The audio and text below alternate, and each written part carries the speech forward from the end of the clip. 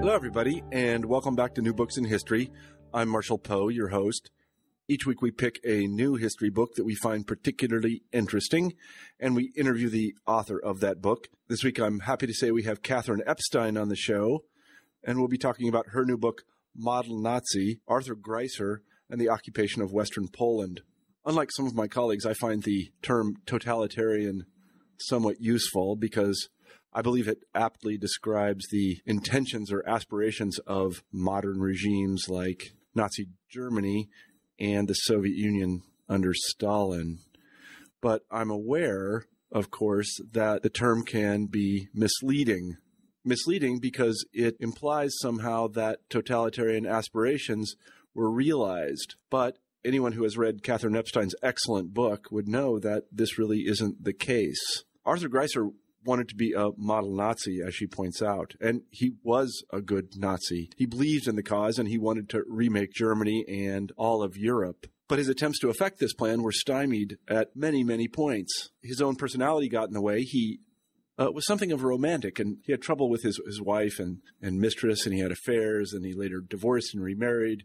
And all of this jeopardized his career and his program.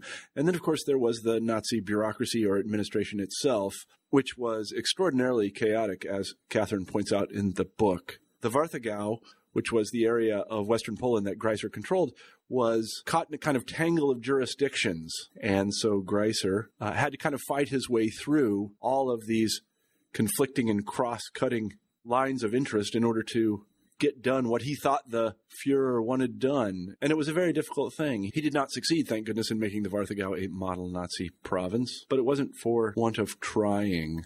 He failed, and the Nazi totalitarian project failed. And we should thank Catherine for pointing out the ways in which such projects often, again, thankfully run aground. I really enjoyed talking to Catherine today, and I hope that you enjoy the interview. So without further delay, here it is.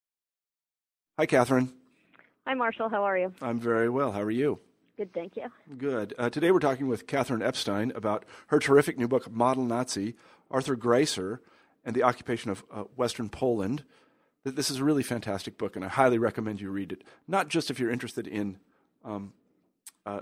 sort of the history of the Nazi movement and of the Nazi occupation of the Eastern Territories, but as I say a little bit in the write-up to the interview, it's also a kind of a interesting window on what totalitarianism is and, in this case, isn't. Because, as Catherine points out in the book, Greiser he wanted to be a totalitarian, but he was sort of frustrated at every turn by the system that was in place, if we can call it that, in the Eastern Territories. Also, his personal life gets in the way in a very curious sense, and it really her treatment really sheds a lot of light on what it means to try to affect a totalitarian program and how it's really not entirely possible, given the foibles that humans are characterized by. So Catherine's written a terrific book, and I think we're all going to enjoy listening to her talk about it today. Catherine, maybe you could begin the interview by just saying a few words about yourself. So, let's see. I guess I'm the daughter and granddaughter of refugee historians. Both my grandfather and my father were historians of Germany. I think I really became a historian of Germany as a part of a failure of imagination. It was sort of a family business. And so that's how, I sort of got interested in history. My grandparents were unusual in that they remigrated back to Germany. And so we went and visited my grandparents every second summer in Germany. So I was in Germany frequently as a child and as an adolescent. Eventually I went to Brown. At the very last moment, I became a history major. I was trying to stay away from the family tradition, but it wasn't so easy to do. Then I thought I'd be really different and become a historian of Russia. Oh. But the problem with that was that I'd have to drink vodka till 4 in the morning in order to get anything out of archivists or oral histories or anything like that. So I thought, that's not really me. And in the end, I ended up in German history. I worked at the German Historical Institute between, when was that, in the 1990s, and I actually did a book or a sort of catalog on refugee historians. After that, I went to Harvard, and I got my PhD at Harvard. I wrote my dissertation with Charlie Mayer, and my first book was on, or sort of first real book was on East Germany and the longtime communists who ended up ruling East Germany. This was right when the Berlin Wall had opened, when the archives were just starting to open up for East Germany, and so I was really psyched to sort of get in there and write this book on East Germany.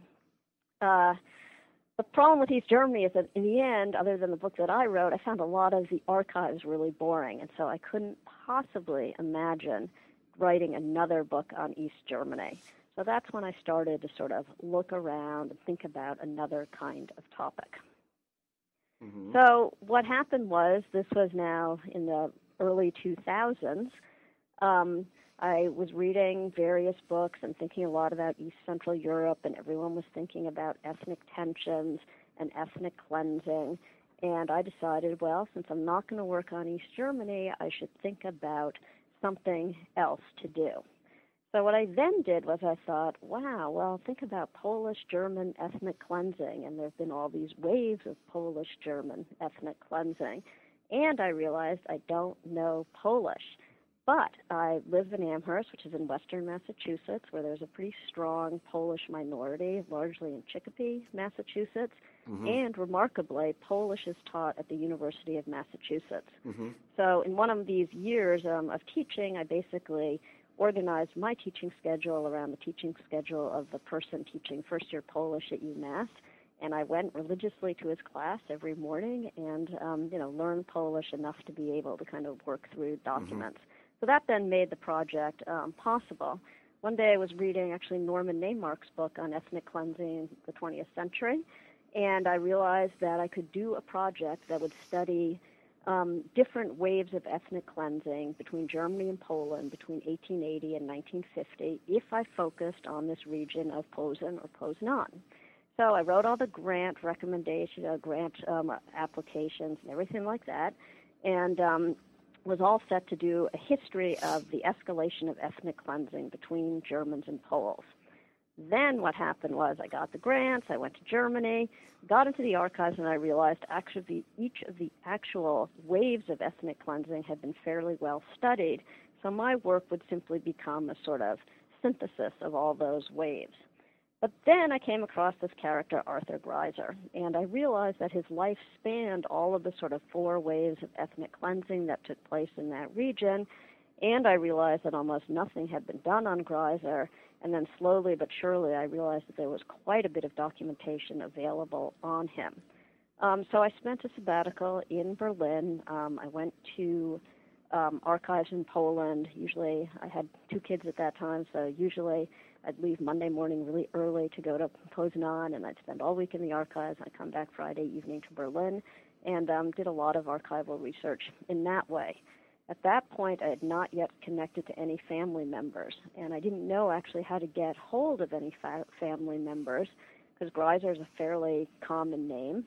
And I also knew that the Greiser survivors were women, his daughters were women, and I presumed that they had married names. Mm-hmm. So I didn't know what to do about finding Greiser family members. But I kept at it at the archives. I found lots of other interesting material, and that all worked very well, and I was all set to write this biography, and I came home to the United States. I started writing this biography, and then the most amazing thing happened, which was that one morning an email showed up in my box, and the person who'd sent it was Katrin Greiser. Oh. What that meant was that the family had found me. Uh-huh. So Katrin Greiser is interesting. She is Arthur Greiser's grandniece. She herself is a historian. She published a book on the Buchenwald death marches. Uh-huh. And she was sort of interested in, is anyone writing on my great uncle? Is this a book I need to write?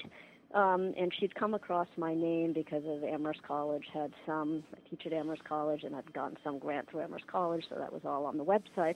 So she found me. Uh-huh. And what was remarkable was that she put me in touch with sort of every living relative that she could find. Mm-hmm. And that was just a boon, because there's parts of Arthur Greiser's early life that I just couldn't fill in any way other than talking to family members. So I've since talked to Greiser's daughter twice, 2 very long days of conversation. I've talked to his niece. Through other means, I found other people who had worked closely with Greiser. His cousin was his sort of personal advisor most of the period that he was in the Warthegau. And then his adjutant in the last days of his time in the Vataga is also still alive. Mm-hmm. So I got to talk to all those people, and that really helps to sort of fill out who this person is, who Greiser is. Uh-huh. Uh-huh.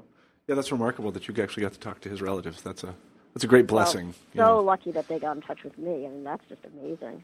Uh-huh, uh-huh. And so why don't we actually begin talking about Greiser himself? Maybe we can begin at the beginning. He, not to give too much away, but he is, as Hitler once called him, a child of the East. What does the East mean in Germany in that era? And where was he born and who was he? Okay. So Greiser is a child of the East. He was born in, and actually that word is sort of Hitler's word also, child of the East. But Greiser was born in what was then the Prussian province of Posen, and it obviously belonged to Prussia. He was born outside of Posen.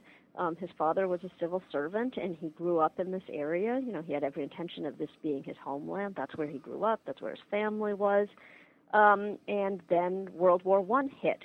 And Greiser never liked school, so he was happy to volunteer. He later lied about how early he volunteered because he goes and starts really rewriting his biography. And it's one of the themes of the book is that Greiser is constantly trying to show that his biography is more Nazi or more heroic than it really was.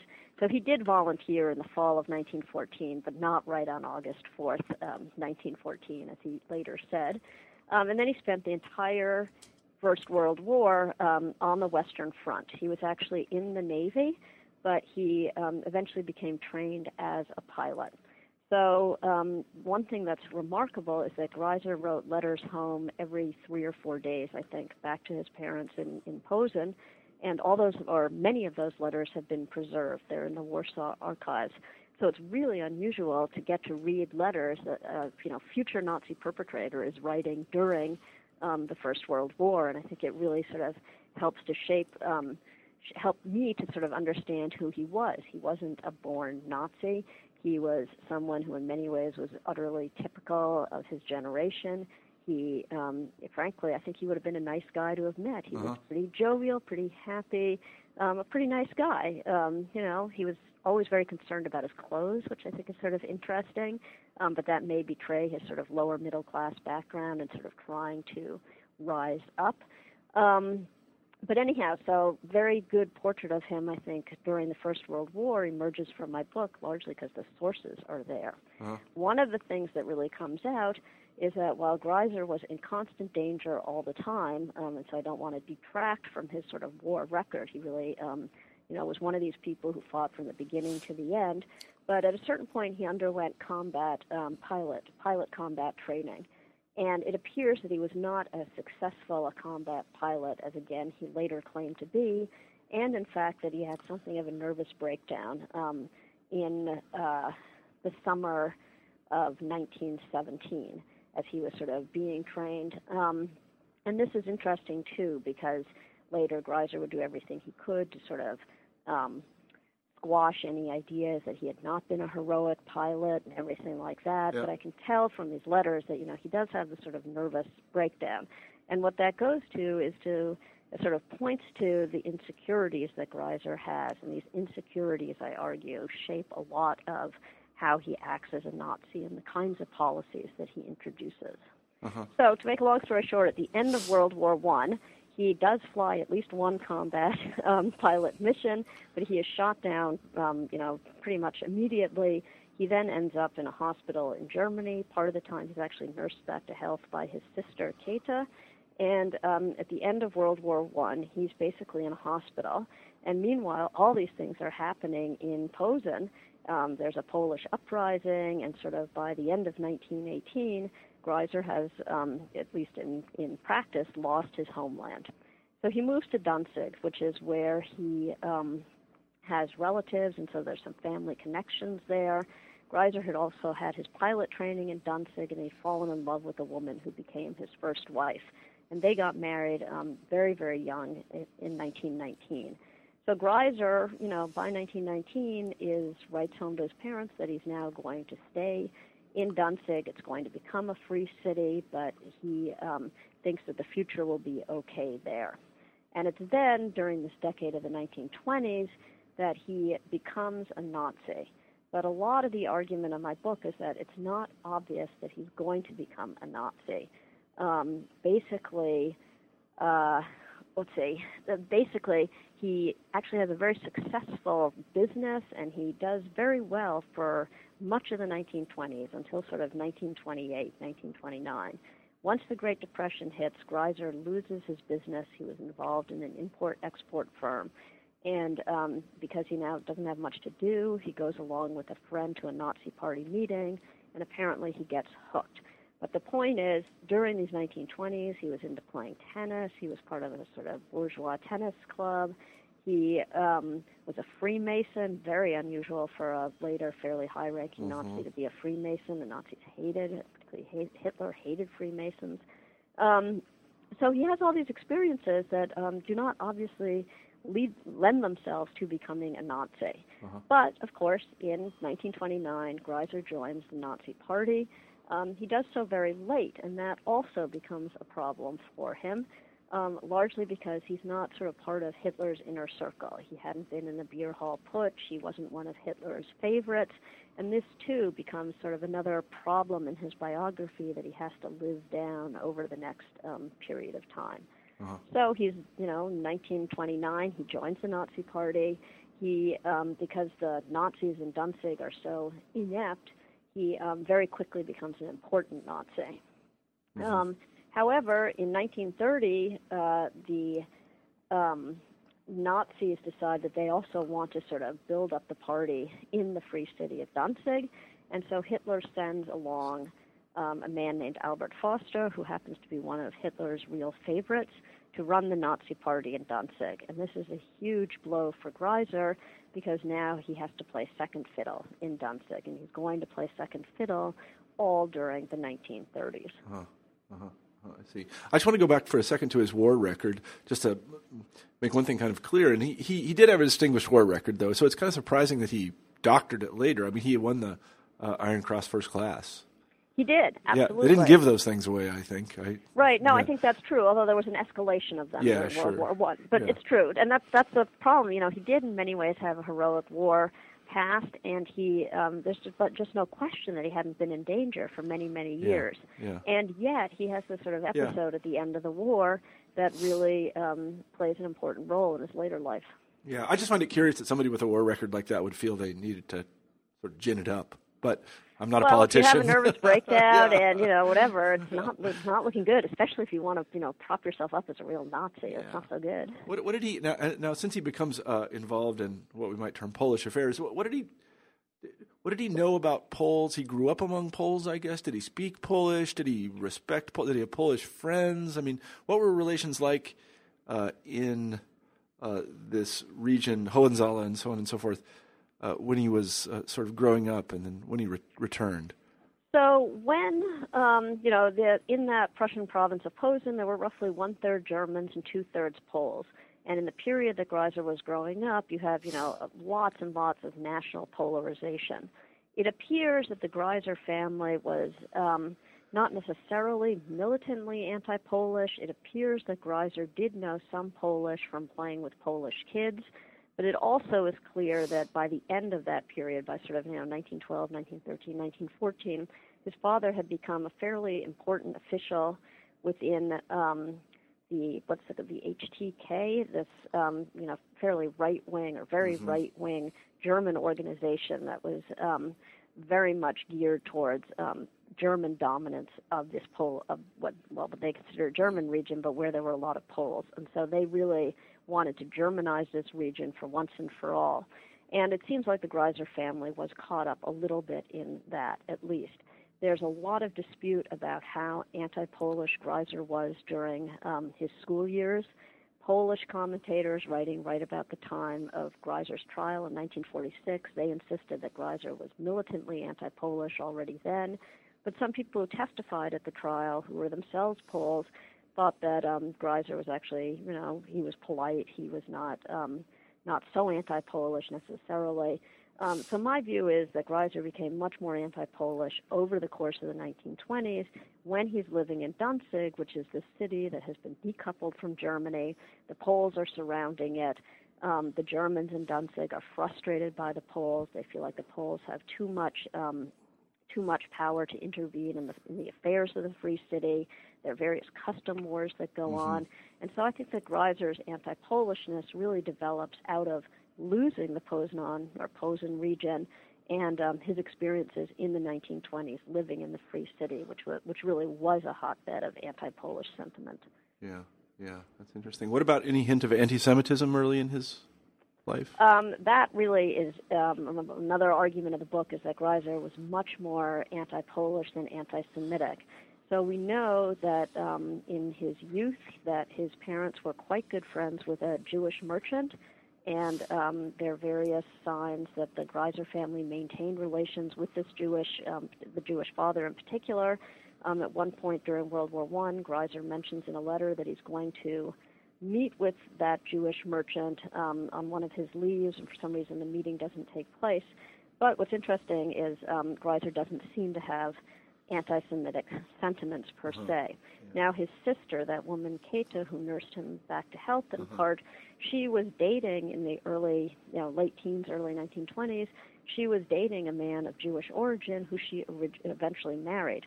So Greiser's brother-in-law was Jewish, or of Jewish origin, and interestingly, that family emigrated from Germany very early. Once the Nazis came to power, they emigrated already in December, I think, of 1933. Yeah. So I would not call Greiser particularly anti-Semitic until that piece, really part of the Nazi movement, and that's just sort of part of what goes along with being a Nazi, is that you are also anti-Semitic. It's not what motivated him to join the Nazis. Right. So I think one thing that we need to explain by way of background is the city of Danzig, or what is now Gdańsk. We should also tell our listeners that everything in this area of Eastern Europe has at least two names and sometimes three. That's right. I'm reminded of Lvov or Lviv or Lemberg, and there are a couple of other ones for that city.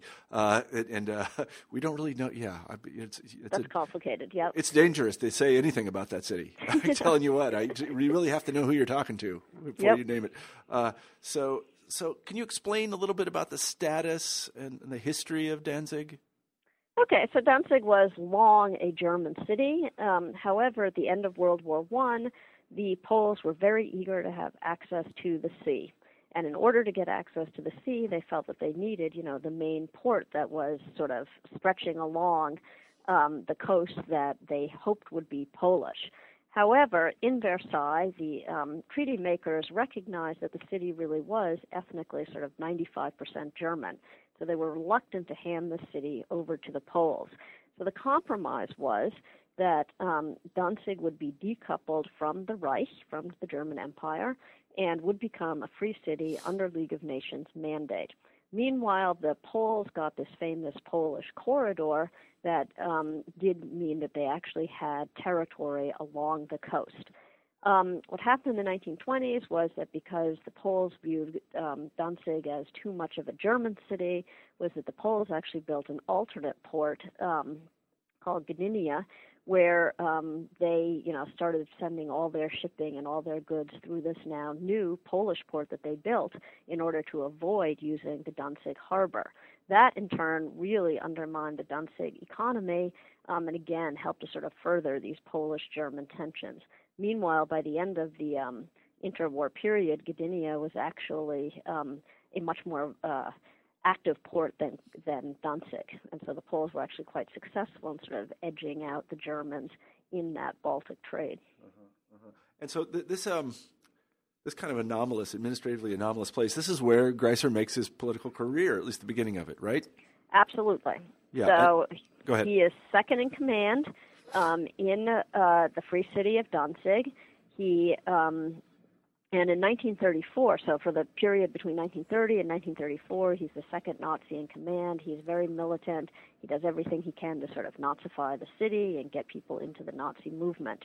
In 1934, he actually becomes the chief executive of the city because the Danzig Nazis now control the Free City. They are able to determine who's going to be the chief executive of the city. Now, Foster, the man who Hitler had sent to sort of be the Nazi chief, it was decided that he should not be also the chief executive of the city because it was viewed that that would be too much of an affront to the Western powers who were interested in maintaining the integrity of Danzig under the League of Nations mandate. So another Nazi had to fulfill that role, and that man was Greiser. Now, because of this huge rivalry between Greiser and Foster that develops, it's already there as soon as Foster arrives in 1930, but it gets more and more pronounced over the next few years as Greiser would really like to have more control and more power in the Free City, and Foster obviously doesn't want him to have more power and more control. So you end up having this great rivalry. And what's interesting about the rivalry is that it also shapes Greiser's policies, so that by the late 1930s, Greiser is thinking of ways to sort of profile himself to become, sort of the man to go to in Danzig. But he always has this problem in that Foster has Hitler's ear, and Foster can always get Hitler to sort of side with him. Now, for Greiser, what that means is that he's looking for other allies. And part of what he starts to do is sort of curry favor with the representative that the League of Nations sends to Danzig. That's the Swiss historian Karl Burkhardt. And in the late 1930s, Greiser actually advocates fairly moderate policies in comparison to Foster. And this is also interesting because in the late 1930s, Greiser is not pushing to throw out the Jews from Danzig, whereas Foster really is. Now, in the end, Greiser lines up and does help push out the Danzig Jews, but he tries to sort of moderate that for a few years. In the end, though, he also pushes out the Danzig Jews, and what's interesting is that at the time this was viewed as a huge scandal that the Jews of Danzig were being forced out even before, the Nazis occupied Poland or anything like that. Now, of course, so Greiser's daughter views that as one of the positive things that Greiser did. He helped the Jews get out of Danzig. So it's very interesting how our perceptions of these things change. Yeah, that is interesting. No, I also want to dwell for just a second, and you do in the book, and I think it's completely appropriate on Greiser's personal life. He was kind of a bon vivant, and also he had he was a bit romantic. He got married and had kids, and then he had affairs, and then he fell in love again, and this sort of almost jeopardized his career. Maybe you could talk a little bit about that. Okay, so Greiser did have a very sort of dramatic love life, particularly in the 1930s. I mentioned earlier that he'd married this woman, Ruth. They had 3 children, and early on their marriage seemed to be perfectly happy. However, as Greiser became an increasingly sort of important Nazi, he seemed to think that maybe Ruth wasn't interesting enough or pretty enough or dramatic enough or who knows what. So he did start having affairs.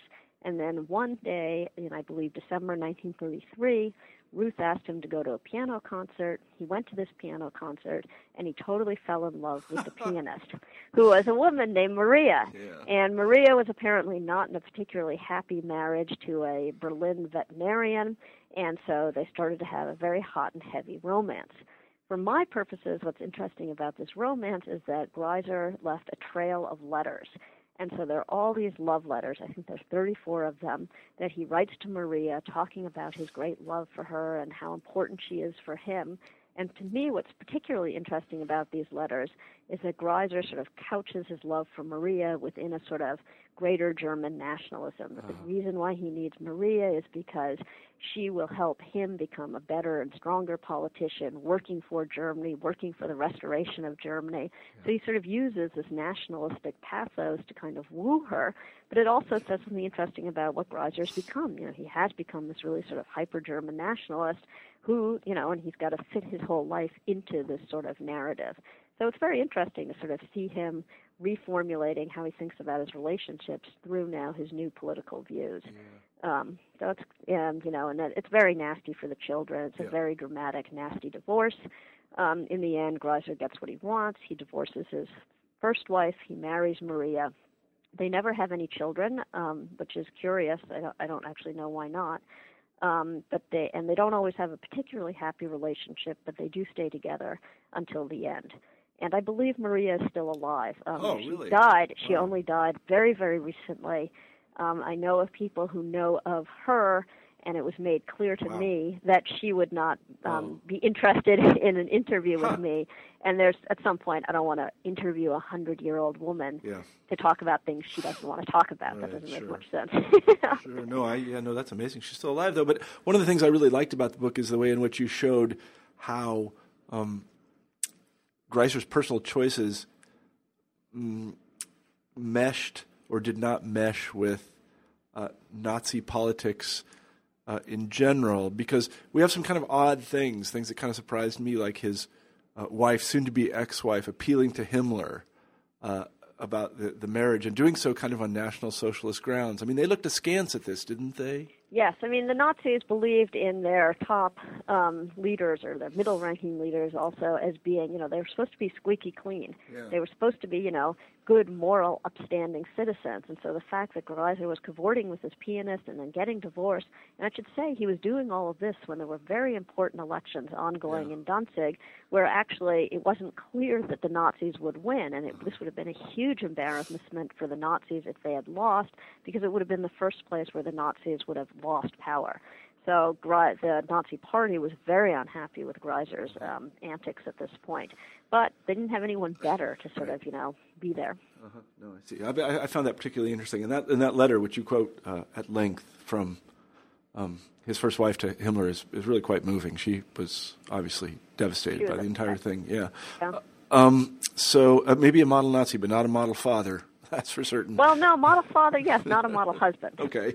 He was very devoted to his children. Yeah. Okay. So then, in a kind of a remarkable turn in the book, it's approaching 1939, and his career doesn't really seem to be going anywhere. And then suddenly, within about 6 months, he's Gauleiter in Poznan. How does this happen? So how does this happen? So in 1939, Germany invades Poland. At that point, Greiser's career is totally on the rocks in Danzig because he's basically lost the rivalry with Foster. It's become quite clear that Foster is now going to take over and become head of the chief executive in the city of Danzig, as well as the leading Nazi. And so it seems like there's no place for Greiser to go. So in a sense, the war for him was, a real liberation, because now he could find something else to do. So once the Nazis invaded Poland, they decided relatively soon that they were going to annex the western parts of Poland, the areas that had been German prior to 1918, as well as a few more lands as well, that they were going to annex those to Nazi Germany and make them actually, really part of the Third Reich in law. So they needed some leaders who could rule those areas. And here, Greiser's background proved very important, because the fact that he'd grown up in this region made it attractive to have him then be the leader. As Hitler said, Greiser understood the sort of Polish problem. He understood, what needed to be done in this region. And what needed to be done, as far as the Nazis were concerned, is that it was necessary to sort of Germanize the region, to make it look like Germany, and to eradicate all sorts of Polish influence. I believe Hitler told individuals that he wanted this area to look German within 10 years, that it was supposed to be no trace that this was anything but Germany. So Greiser then set off on a very, very radical path in this area, the Warthegau. So the reason why the book is called Model Nazi is because Greiser explicitly set out to establish a model Nazi Gau. And he wasn't the only one who wanted to do this. A bunch of people wanted to create model Nazi territories where they were, but Greiser was really eager to show that he could make an area a model Nazi area. And then my argument is that in the process of doing this, he was also trying to forge himself into a model Nazi. So that the model Nazi would be in charge of the model Gau. Yep. So how does he do this? And in many ways, I think the most important argument in my book is that what Greiser considered Germanization was a really overarching program. It was more important than just anti-Semitism. The idea was you needed to eradicate the Jewish influence, you needed to eradicate the Polish influence, and you needed to bring in German settlers into this region. So Germanization of the Warthegau involves a three-pronged sort of strategy. And Greiser did all three of them. And what's so remarkable is also the connections between, the different aspects of this project. So to begin with, in order to bring in ethnic Germans to this region, This was a set Nazi policy, and what the Nazis did was they decided that the Baltic Germans, ethnic Germans who were somehow endangered by Bolshevism, that these individuals should be the first to come to Nazi Germany and to resettle these eastern areas of the Reich. So altogether, Greiser was very eager to get these resettlers. Altogether, about 500,000 resettlers came to the Warthegau. Then the question became where to put them. Yeah. And the issue there was, the problem was you couldn't quite get rid of Jews in this way because Jews largely lived in tenement slums in Łódź, in this very large eastern city. But you may know it as Łódź, or it's written in different ways. It's another one of those cities with 3 different names.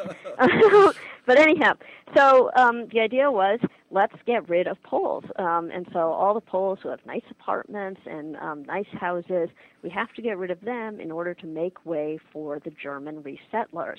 That was true of the urban resettlers, and then the Nazis also brought in lots of ethnic German peasants. From areas of eastern Poland. They signed agreements with the Soviets so that they could do this. And those ethnic German peasants needed Polish farms in order to be resettled successfully. So what you have in the early part of the occupation of the Warthegau is a movement whereby many Poles are displaced and ethnic German resettlers are brought in. At the same time, Greiser insisted on having that city Łódź in the Warthegau because it was such an important industrial area. He wanted to have more urban space than just Posen. And so he got Łódź to become part of his Warthegau, but in the process he added many hundreds of thousands of Jews. So there were roughly, I think, 425,000 Jews in the Warthegau when Greiser got started. About 4.2 million Poles and about 325,000 Germans. Yeah. And so that was the problem for Greiser. He needed to have a lot more Germans and a lot fewer Poles and Jews. So right away there's this process of deporting Poles. Then what happens with the Jews is really pretty interesting. So the Jews are ghettoized. This is the first area where they are ghettoized. The first ghetto to be established in Nazi-occupied Europe is, in fact, that Łódź ghetto. It's already set up in April of 1940, and for the next few years, the Jews are in that ghetto. Very nasty conditions persist. However, in Łódź, also in that ghetto, there emerges a movement to sort of work. The idea is Chaim Rumkowski, who's the Jewish leader of that ghetto, comes up with this scheme of if we Jews work, then the Nazis will recognize how important we are and we will therefore be saved. And so the idea was sort of to work themselves so that they would be allowed to live in order to work. So what then becomes interesting in terms of Greiser and the final solution, because he does become the sort of initiator of the final solution, and many people know Greiser primarily in that role. If you read most books about the Holocaust, there will be a line that in December of 1941, Arthur Greiser began or initiated the mass gassings of Jews in the Warthegau. It was the first place where that actually took place. So what's particularly interesting about what Greiser does with the Jews is he sort of has a dual policy. The dual policy is that those Jews who can't work, quote unquote, they are soon eliminated or murdered. It's a Nazi euphemism. And Greiser appears to get an explicit approval from Himmler to begin that mass murder of Jews. On the other hand, Greiser also has a very developed program for Jews to actually engage in labor. And what are they doing? They're actually doing Germanization projects. And so what you have is these Jews being exploited, but they're being exploited in order to improve the infrastructure of the Warthegau in order to make that region look German. So in a sense, you needed the Jews in order to make the region German. The other thing Greiser, of course, does is he expropriates all the Jews of all their possessions. All of that money ends up in bank accounts that are under his personal direction. And again, Greiser uses money from the expropriated Jews in order to sort of fund his various infrastructural projects. So what I've always found so intriguing is the way the sort of, bringing in of ethnic German resettlers, the removal of Poles, the use of Jews either in death through their expropriated funds or in life through their exploitation of their labor. That all these projects, it's one big interconnected project to Germanize the Warthegau. And that's what's really striking to me, is that this is an overarching plan for how the Nazis are going to make a region German that had not been German.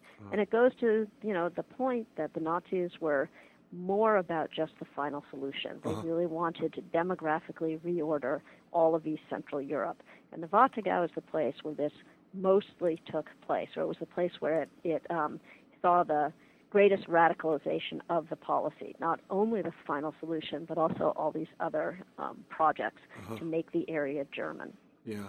Well, one of the things that I found very interesting in the book was the degree to which, although there was a kind of general plan, that people like Greiser and also Frank, who was the head of the government general and a little bit to the east of there, and also Foster himself, and I would include Goering here, had to adapt to things that came both from within the administration and also from on high. And I'm particularly thinking of the resettlement of these Baltic Germans and the way in which they tried to deal with that, because these things weren't really thought through. So just to give you an example, and I kind of want to hear you talk a little bit about this. So it's decided that all these Baltic Germans are going to be moved into the Warthegau, and to make space for them, they're going to remove all these Poles. Where are the Poles going to go? So where are the Poles going to go? The Poles, as much as possible, they are deported eastwards. So several 100,000 of them are deported eastwards. But then, starting at sort of late 1940, early 1941, all those trains that were bringing Poles to the government general are now bringing German soldiers eastwards. So it becomes much harder to transport Poles eastwards, and so there's actually a stop in the deportations. However, as the Germans rev up their military machine, they're sending a lot of German soldiers eastwards as well as westwards, and so what they do is they deport a lot of Poles to Germany proper in order to do forced labor, essentially slave labor in Germany. So that's where they go, and in the end, Greiser manages to get rid of about 700,000 Poles, either by sending them eastwards or westwards. So he has quite a bit of demographic success. By the end of his time in the Warthegau, there roughly 25% of the population is German. But that involved an enormous amount of dislocation, an enormous amount of murder, enormous amount of very nasty policies, and yet only 25% of his region was German. Yeah, I mean, in a book that I like very much by Christopher Browning about, I can't remember exactly what it's called, it's something called The Origins of the Final Solution or something. He, if I recall, and I haven't read this book for a couple of years, he really focuses on this decision and says that it's right at this moment that it's decided to pursue a kind of more radical course. Because even at this time, if I recall correctly, and you'll please correct me, there were still musings about Africa for the Jews and other kind of things like this that we kind of forget. Can you speak to that a little bit? Okay, so there's quite a bit of discussion about, when did Hitler actually decide on the final solution, and particularly the final solution of the Western European Jews. So pretty early on, as soon as the Soviet invasion takes place, the Nazis are in Eastern Europe, they're in, Belarus and Ukraine and places like that. In the summer of 1941, they are already murdering entire communities of Jews. But that is pretty far eastwards. Yeah. So it's also, though, in that same summer that it appears that Greiser and others in the Warthegau are thinking, oh my God, we have all these demographic pressures. We've got all these Jews in the ghetto. We don't know where we're going to be able to send them. We want to bring in all those ethnic German resettlers. Many of them are there, but they're in camps. What are we going to do with them? We've got way too many Poles. What are we going to do with them? And so there sort of emerges improvised solutions. And what's striking here is that there's a lot of role for initiative of these individual regional leaders. And so Greiser decides to really sort of take the bull by the horns, and he decides that he's going to initiate, some of this really radical demographic reordering. So when, in September of 1941, Himmler cables him and says, I'm going to send 60,000 Jews to the Łódź ghetto, or the Litzmannstadt ghetto, as it was called during this period, Greiser says, that's a problem, that's too many people. He manages to negotiate Himmler down to 20,000 Jews from Western Europe, But there also is this agreement, unspoken, it appears, or certainly not written down, that Greiser will be able to get rid of another 100,000 Jews. And so that's how this project begins of the gassings. Very early then, right after that, October, November of 1941, security officials are looking for a place where the Jews of the Warthegau can be murdered. They settle on this fort or sort of mansion called Chelmno, which is not so far from Litzmannstadt, and already in December of 1941, the mass gassings begin. In this situation, there are 3 gas vans that prisoners are put into, and then the gas vans are driven around, but the carbon monoxide is going inside the van rather than outside, and so that's how those Jews are murdered. And about 160,000 Jews are murdered in Chelmno. So it's a lot of individuals murdered in this way. I want to emphasize also that, Greiser, because he had all these personal problems in the Nazi regime, he's very eager to show that he can be a real Nazi. And I think part of the reason why he adopts this fairly radical course is because he wants to show, finally, he can do it. He can be a Nazi with the best of them. And so I think all of these sort of biographical factors lead up to the radicalization of his policies. One of the things, again, that Browning points out in a lot of his work is that the legal issues involved in both relocating or resettling people and in murdering them were often thought about a little bit more seriously than we would imagine the Nazis to have thought about them. Was this true in the Warthegau as well? I mean, people will know about the Wannsee Conference, which largely deals with So it's true in the sense the Warthegau is, although it is technically next to the Third Reich, it is technically part of the Third Reich, there is still a different sort of legal system in place. And largely what the legal system is Greiser rules by decree. And this is on purpose. Martin Bormann, who's a very close advisor of Hitler's, is very eager in the eastern areas to secure sort of free play for the Nazis so that they can kind of carry out their projects. And there's a lot of opposition to this in the Berlin ministry. So many Berlin ministries, particularly the Interior Ministry, but also the Ministry of Foreign Affairs, the Ministry of Ecclesiastical Affairs, those ministries are very upset that people like Greiser are just issuing decrees about matters that they believe they should have legal rights over. And one of the things that Greiser does so successfully is that he basically manages to just shove out all of the Reich bureaucrats in the sense that those Reich ministries don't have a say in the Warthegau. And eventually Greiser gets Hitler's approval for this. So fairly early on, in 1941 or so, Greiser is pretty much in complete control to do as he wishes in these areas. There are legal stipulations in place, but they are, for example, in 1940, Polish and Jewish property is simply expropriated. So no Poles actually own property other than, I believe, 1,000 marks of personal property. And the same thing, the Jews, they are just expropriated by a law of September 1940. So in some cases, there's sort of a guise of legality, but it's completely arbitrary law.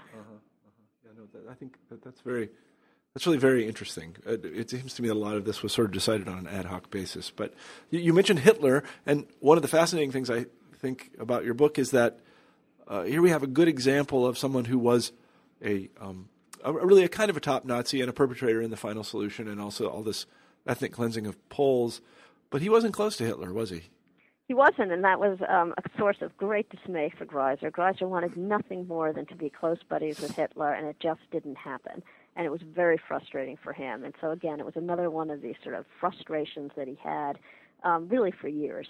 And he just could never get close to Hitler. Hitler already had his set group of friends, and that was a challenge for Greiser. What Greiser did was that he then fostered relations with other top-level Nazis. So another reason why Greiser becomes at the sort of forefront of the demographic reordering of Nazi Germany is that he becomes good buddies with Himmler. Himmler frequently comes to Posen. Himmler really sort of develops a liking for Greiser for Himmler likewise. And so Greiser becomes sort of Himmler's henchman, if you like, in the eastern areas. Yeah. And again, it's another reflection of the sort of poor relationship that he has with Hitler. Yeah. So Himmler is very important in allowing Greiser to do the things that he does. Absolutely. He's his patron, and that was important. Absolutely. And again, because I'm kind of speaking about referencing this notion that we think of these totalitarian regimes as kind of top down and looking like pyramids and so on and so forth. But actually, they were. I think, and your book shows this very well, that they were cross-cut by all kinds of personal rivalries and also institutional overlap and really just confusion. Absolutely, and it speaks to the importance of persons in this regime. Yeah. In totalitarian regimes, persons, they're cogs in machines, right? The machines were smoothly functioning. That is not the Nazi regime at all. Yeah. What is striking about the Greiser story is how much personal influence he has, how much he can change in his little area, how much personal power he has, and how different his policies are than, say, the policies of other Eastern leaders, who are in many ways not nearly as radical. They have different takes. They have different projects. So it's striking how in such a totalitarian regime, if you want to call it that, there's so much room for individual maneuver, and that maneuvering makes a difference. It makes a difference in the lives of the victims. It really does. Yeah, no, I think that's a fascinating thing that we tend to think about these regimes when we use the word totalitarian, and I don't mind it particularly, using this kind of machine-like metaphor. But then you actually get into the personal lives of these people and their friends and their aspirations and their loves and their foibles, and it's not like a cog in a machine at all. Not at all, It's really very complicated to understand it. And I think anybody that's ever sat in a faculty meeting or a board meeting knows that it just doesn't, you can look at that organizational chart all day long, but it doesn't really bear very much it doesn't reflect reality. Right, very good point. So the end is nigh. The Soviets are on the way. The war is lost. What does Greiser do? So poor Greiser. All right. So in 1945, the Soviets are coming. They're attacking the Warthegau, and Greiser gets a message from Bormann telling him to flee the Warthegau.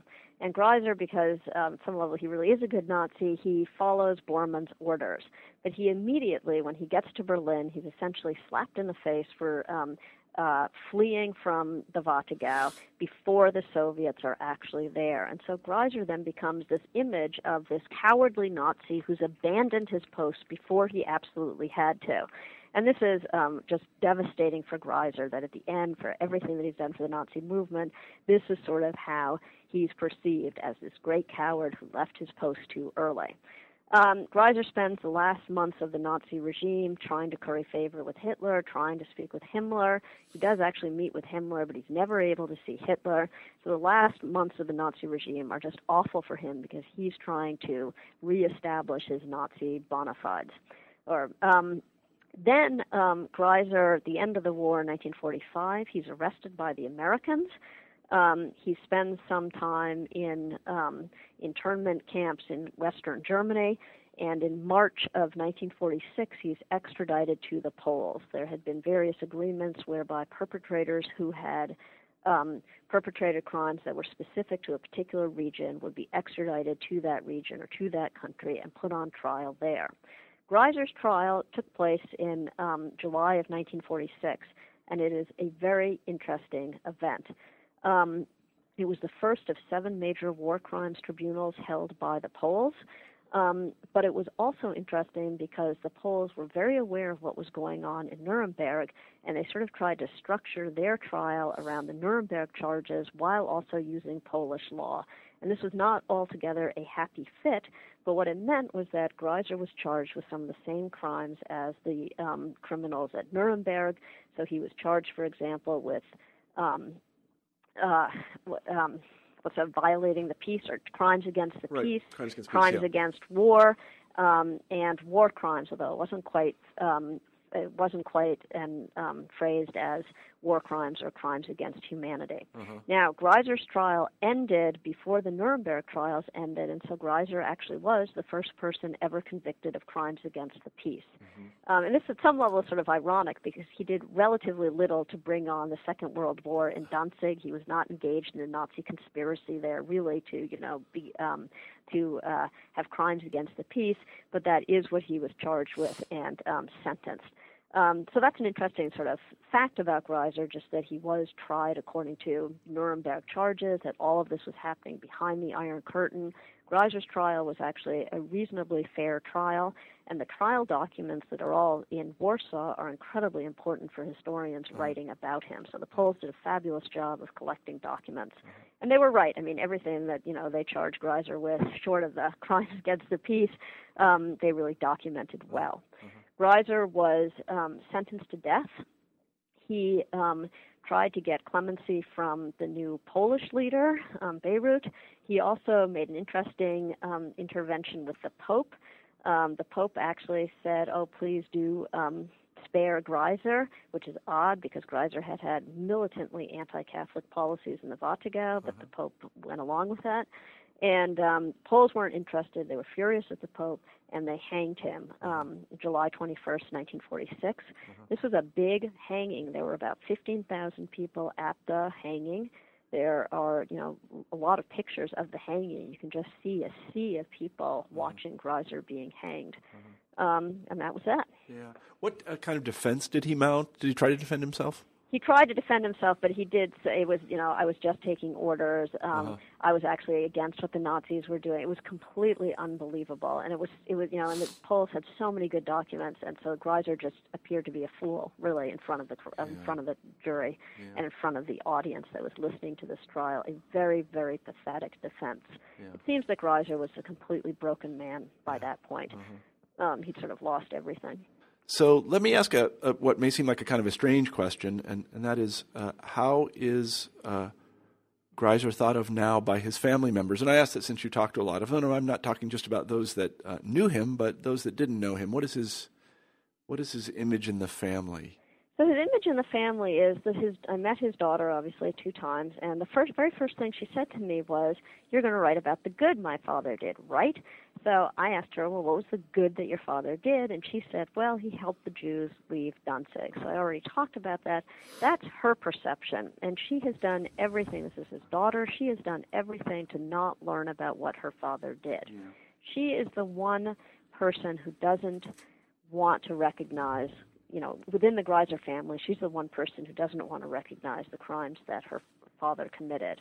When I sent her the book, when it was finally published, she can't read English, but she did write back and say, I'm very sorry that this book exists about my father. I'm sort of dismayed by that. Yeah. And that's hard. I mean, I feel badly about that.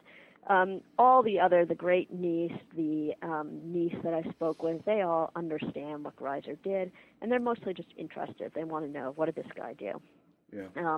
So, very different reactions. It's the daughter that has the hardest time with it. And as she, would always say, all through my childhood, I guess Greiser died when she was 14, but, sort of late adolescence, my fondest dream was always that my father would come knocking at the door and that he'd be there and I'd see him again. And she had very fond memories of her father. Greiser seems to have been a doting father, even though this woman lived with her mother, so Greiser's first wife, during the entire period. She always went to Posen every summer for her long summer vacations. So she had a lot of memories of her father.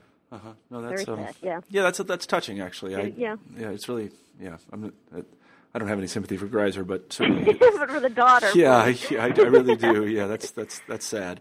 So anyway, thank you very much for being on the show. It's a really terrific book. We've taken up a lot of your time, and I really want to recommend people go out and read this book. It's meticulously researched. It's extraordinarily well written, and it tells a fascinating and important story for really anybody interested in not only Nazi Germany, as I said, but also kind of the politics and structure of all regimes of this type. I want to call them totalitarian. I understand that's a bit of a controversial thing to say, I suppose, but nonetheless, I think it really sheds a lot of light on this important topic. Let me ask you to close the interview in a way we previously agreed, and that is by naming a couple of books that you think our listeners should read on this topic, this being, Nazi activities in the occupied territories or the lives of important Nazis, that kind of thing. Wow, that's a hard question. I know it is. I'm sorry. In some ways, I think Timothy Snyder's Bloodlands is really good in terms of putting the Greiser story in a much broader framework of what happens in Eastern Europe between sort of the between Hitler and Stalin. So his new book, it's called Bloodlands. So I think that's valuable, and it's interesting to see the regional examples sort of fitting into that broader issue. Yeah. After that, there are not that many books about perpetrators in English. In the end, there are a lot of sort of German biographies that are very dense, sort of monograph-like things. I like a lot of memoirs dealing with this era. I mean, a book that's just fabulous is a book called 9 Lives about Polish-Ukrainian ethnic cleansing. It's not exactly about this period. It happens in this period, but, really sort of dramatic, sort of what happens in this area, the dramatic upheavals that take place.